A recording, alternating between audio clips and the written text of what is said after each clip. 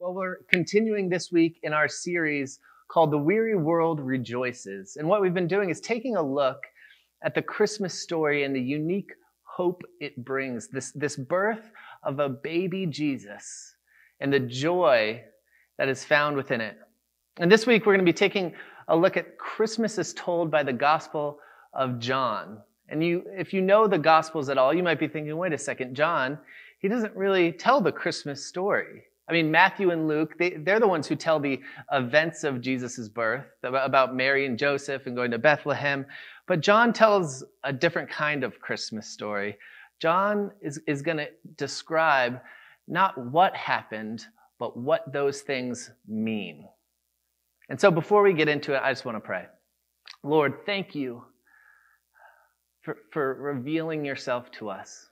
I pray that you would just do even more of that this morning, that you would reveal yourself to us in your word as you are. We love you. In your name we pray. Amen.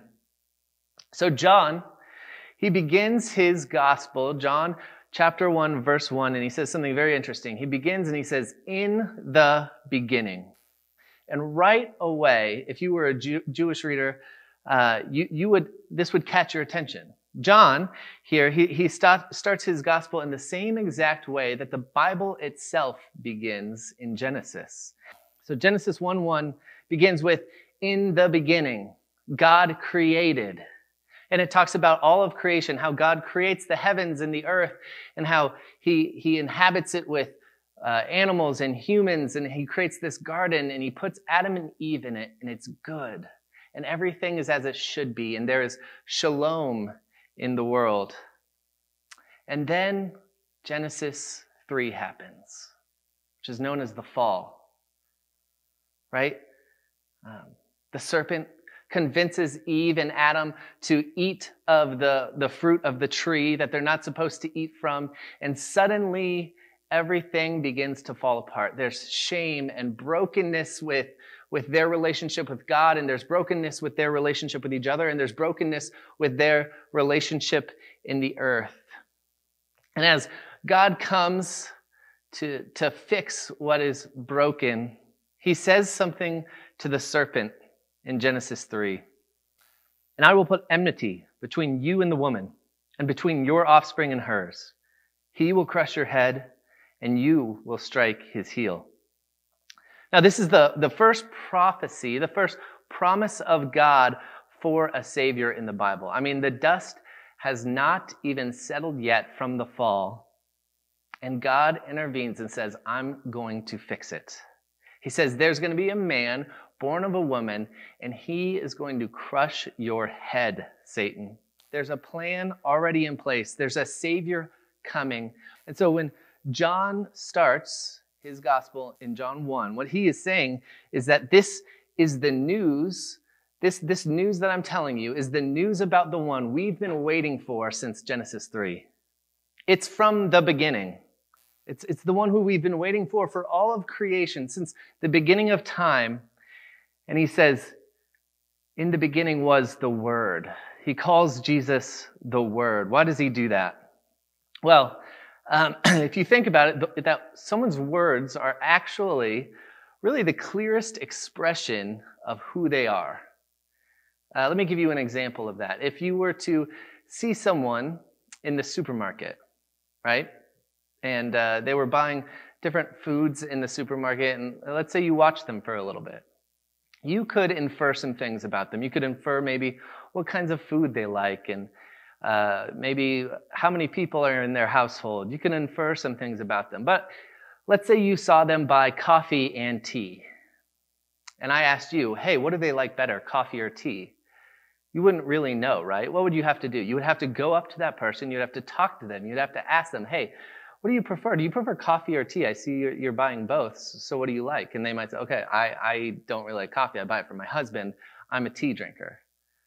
And so you get a clearer picture of who they are by their words than just observing them. You can take in some things by just observing them, but in their words, you get a clear picture of who they are. And the truth is, you don't really know someone until you have spoken to them.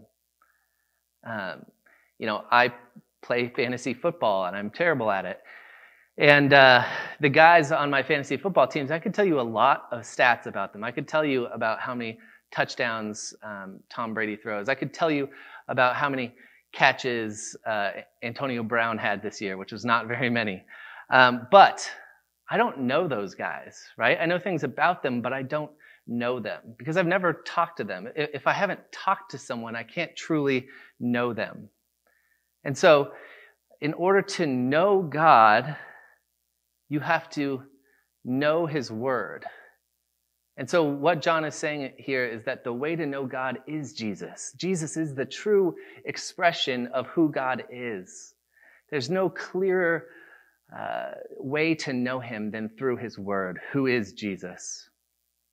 He continues on after that first verse, and then he gets to verse 14, continuing to talk about Jesus. And this is where I think he gives us the clearest explanation of Christmas that there is in the Bible. In verse 14, he says, "The Word became flesh and made his dwelling among us." You see, he begins with "in the beginning" to take people back, to say, you know how we've been waiting? We've been waiting since the very beginning, since Genesis 3, from the beginning of time. We've been waiting for this promised Messiah, this one who would come and crush the serpent's head. And in John 1:14, what he's saying is the wait is over. Advent is, the meaning of Advent is the coming of an important person or event. And so what the Advent season is then is this waiting for what is to come, this important person or event who's going to show up. And God's people, since Genesis 3, have been in a season of waiting, a season of Advent. And John here is saying that the wait is over. So what does that mean for you and I? Well, Earth was able to experience 3 decades, 30 years of Emmanuel, God with us in Jesus. When he lived on our planet, walking, talking, real live God with us. And on Good Friday, Jesus was murdered by his own people. And 3 days later, just as he prophesied, he was raised from the dead and came back to life and fulfilled what he said he was going to do. And finally, he ascends into heaven and returns to the right hand of God, where he now reigns as king. And so we are in the Advent season where we remember the first Advent. We're in this Advent season, this Christmas season, right, where we remember the first Advent. But also, year-round, we are in this second Advent season, this waiting for the return of the king. And the truth is, most of us hate waiting, right? Like, there's nothing worse than waiting for 20, 30 minutes at the doctor's office or being in traffic or being on hold on the phone. I don't know about the music that they play when you're on hold on the phone, but it's like it's meant to make you a little angry, right? Like at this point, we've gotten so bad at waiting that, when Netflix is buffering for 10 seconds, we begin to panic. We begin to freak out. I mean, we're getting worse and worse at waiting in our society. I mean, now we've been waiting for a global pandemic to end for quite a long time, and we think it's right around the corner, and it just seems to go on and on and on, and we hate the waiting.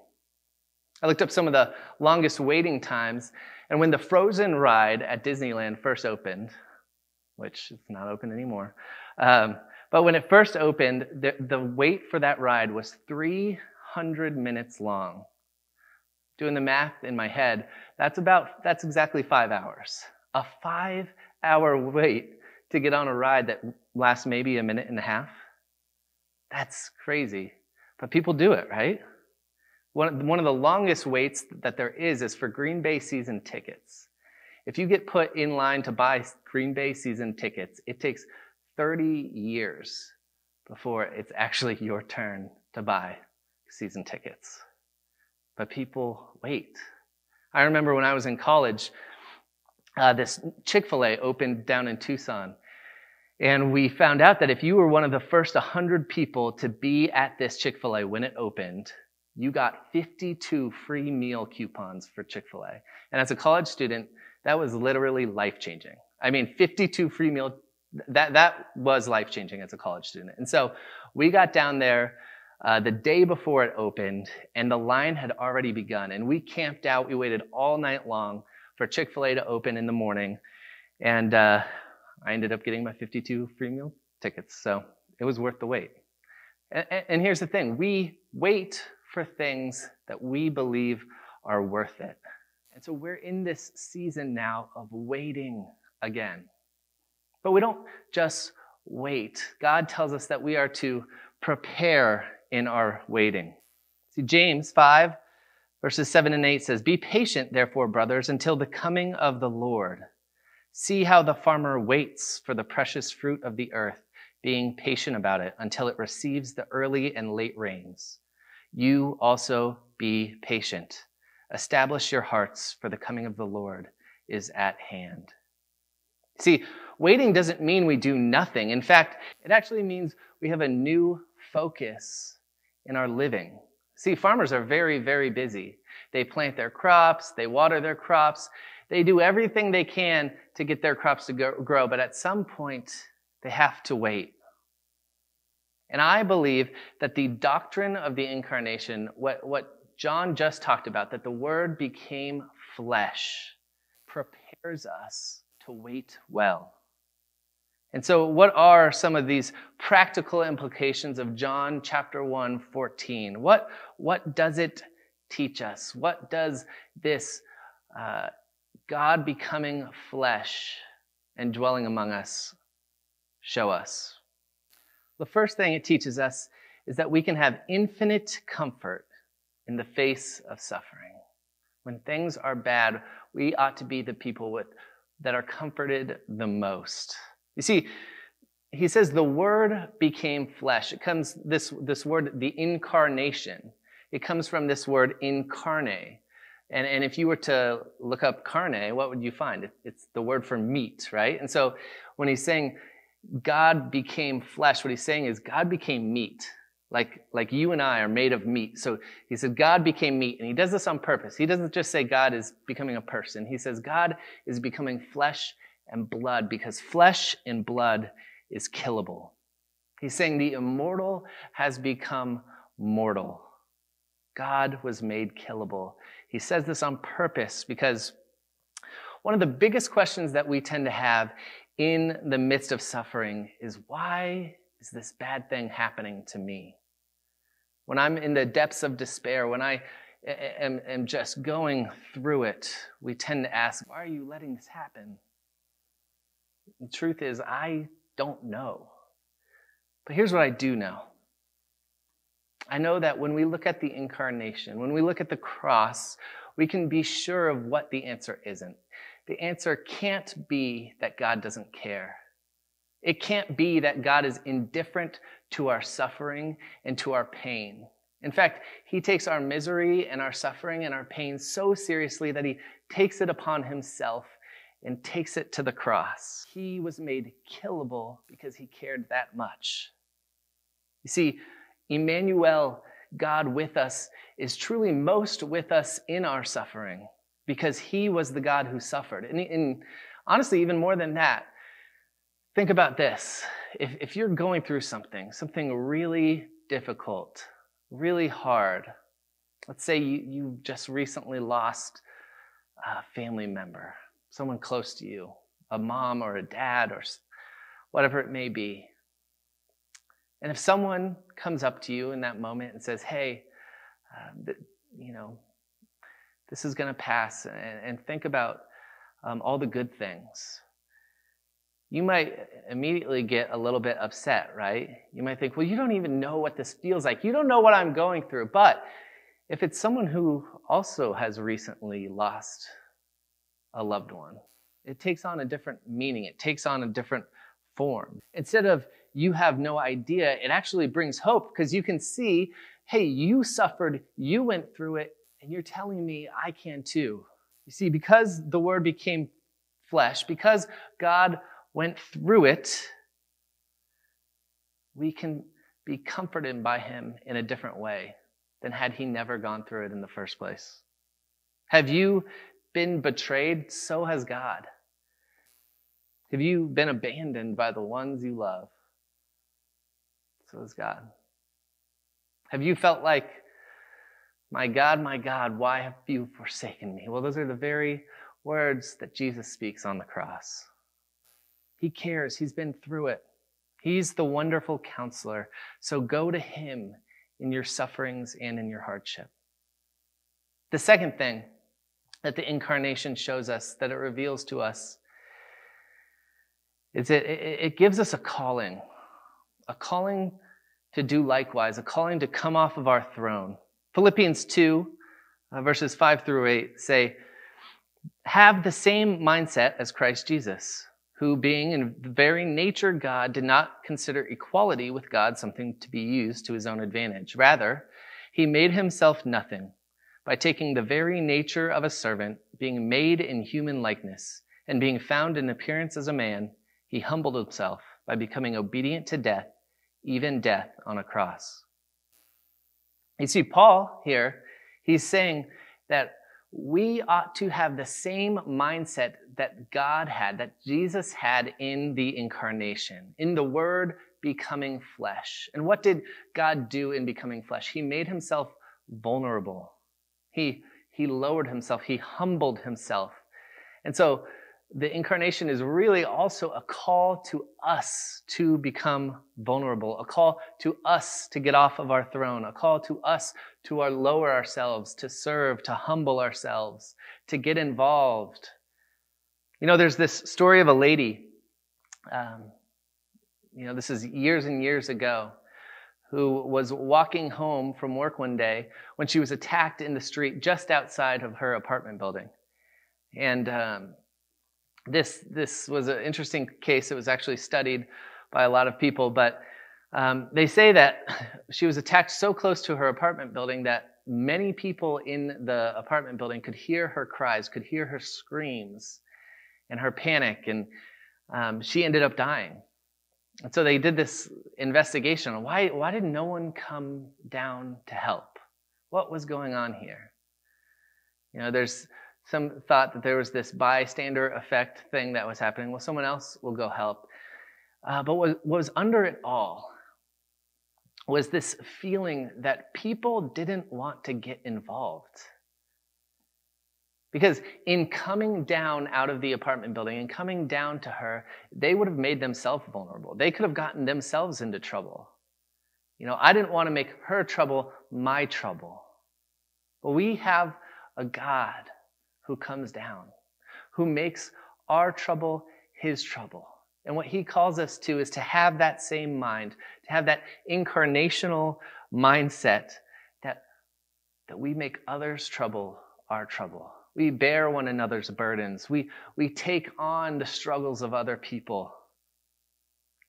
We ought to be uncomfortable with being so comfortable as Christians. That's what Christmas teaches us, that God counted it, equality with God, not something to be held on to, but that he made himself low, that he gave it up. We should give up our comfort. What God is calling us to is to give up all of it,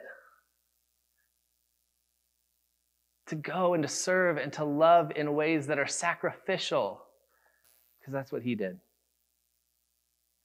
Finally, the incarnation gives us a hope that all will be put right. So it says that the Word became flesh and then made his dwelling among us. Now, if that was to be translated directly, what it would say is the Word became flesh and tabernacled with us. Why is that important? Well, let's go back to Genesis 3. So in Genesis 3, the fall happens, right? And our relationship with God is fractured. Our relationship with each other is fractured. Our relationship with the world is broken. And so eventually we are forced to leave Eden. And at the gates of Eden, it says that God puts this cherubim, this angel, and a flaming sword as to guard the gates, right? This idea that there's a separation now. We can't come back in. There's the brokenness. We're out. Fast forward to Moses. Now, Moses, he would go meet with God, and he wanted to actually be in face-to-face presence with the glory of God. And God said, well, we can't do that. That's too much. It'll kill you, right? My glory needs to be concealed from you. And so they build this tabernacle. It's a place where they house God's glory. And in this tabernacle was this Holy of Holies, and that's where God's glory resided. And outside the Holy of Holies was this veil, this shield, this curtain. And on the curtain is placed a cherubim and a flaming sword. And the idea here is that this tabernacle was the place where God's glory was shielded from his people. Well, when John says that the Word became flesh and made his dwelling among us, when he tabernacled among us, what he's saying is that Jesus is the true tabernacle. What he's saying is that the Holy of Holies, this tabernacle, this veil that was there, it was meant to conceal God's glory from us. But Jesus is here to reveal God's glory to us. Everything that was broken in Genesis 3, everything that we couldn't come into face-to-face contact with in Exodus and in Leviticus and in Isaiah, all these things that were broken are now being made right in Jesus. That's why on the cross it says that the veil is torn from top to bottom, because this separation is gone. All things are being made right, renewed in Jesus, reconciled in Jesus. See, there's a confidence in knowing the end of the story. The weary world rejoices because God keeps his promises. You know, The Lord of the Rings is one of my favorite movies. I love it. And in it, the climax of the trilogy of the movies, Samwise Gamgee realizes that his friend Gandalf is not dead as he thought, but is actually alive. And he says this, he cries, "I thought you were dead, but then I thought I was dead myself. Is everything sad going to come untrue?" The answer to that for Christians is yes. That in Jesus Christ, all the suffering, all the struggle, everything that is broken will be made new again. C.S. Lewis says this. He says that they say of some temporal suffering that no future bliss can make up for it, not knowing that heaven, once attained, will work backwards and turn even that agony into a glory. See, this is the ultimate defeat of evil and suffering. And it's ended so radically, vanquished so completely, that what has happened here and now will only serve to make the glory greater in the end. In the second Advent season, let us take the Word become flesh into our hearts, transforming how we suffer. Let the incarnation convict us to come off our thrones, to lay down our lives for one another, and let our weary souls rejoice, because we have found an infallible hope in Jesus. Let's pray. Lord, thank you for loving us. Thank you for showing us who you are, for the incarnation, for becoming killable for us. Thank you that you took the form of a child, of a baby, that you loved us so much, that you were willing to suffer for us. I pray that that would give us the strength to live in the same way, with the same mindset as you. That we would wait here on earth differently because of your incarnation. We love you. In your name we pray. Amen.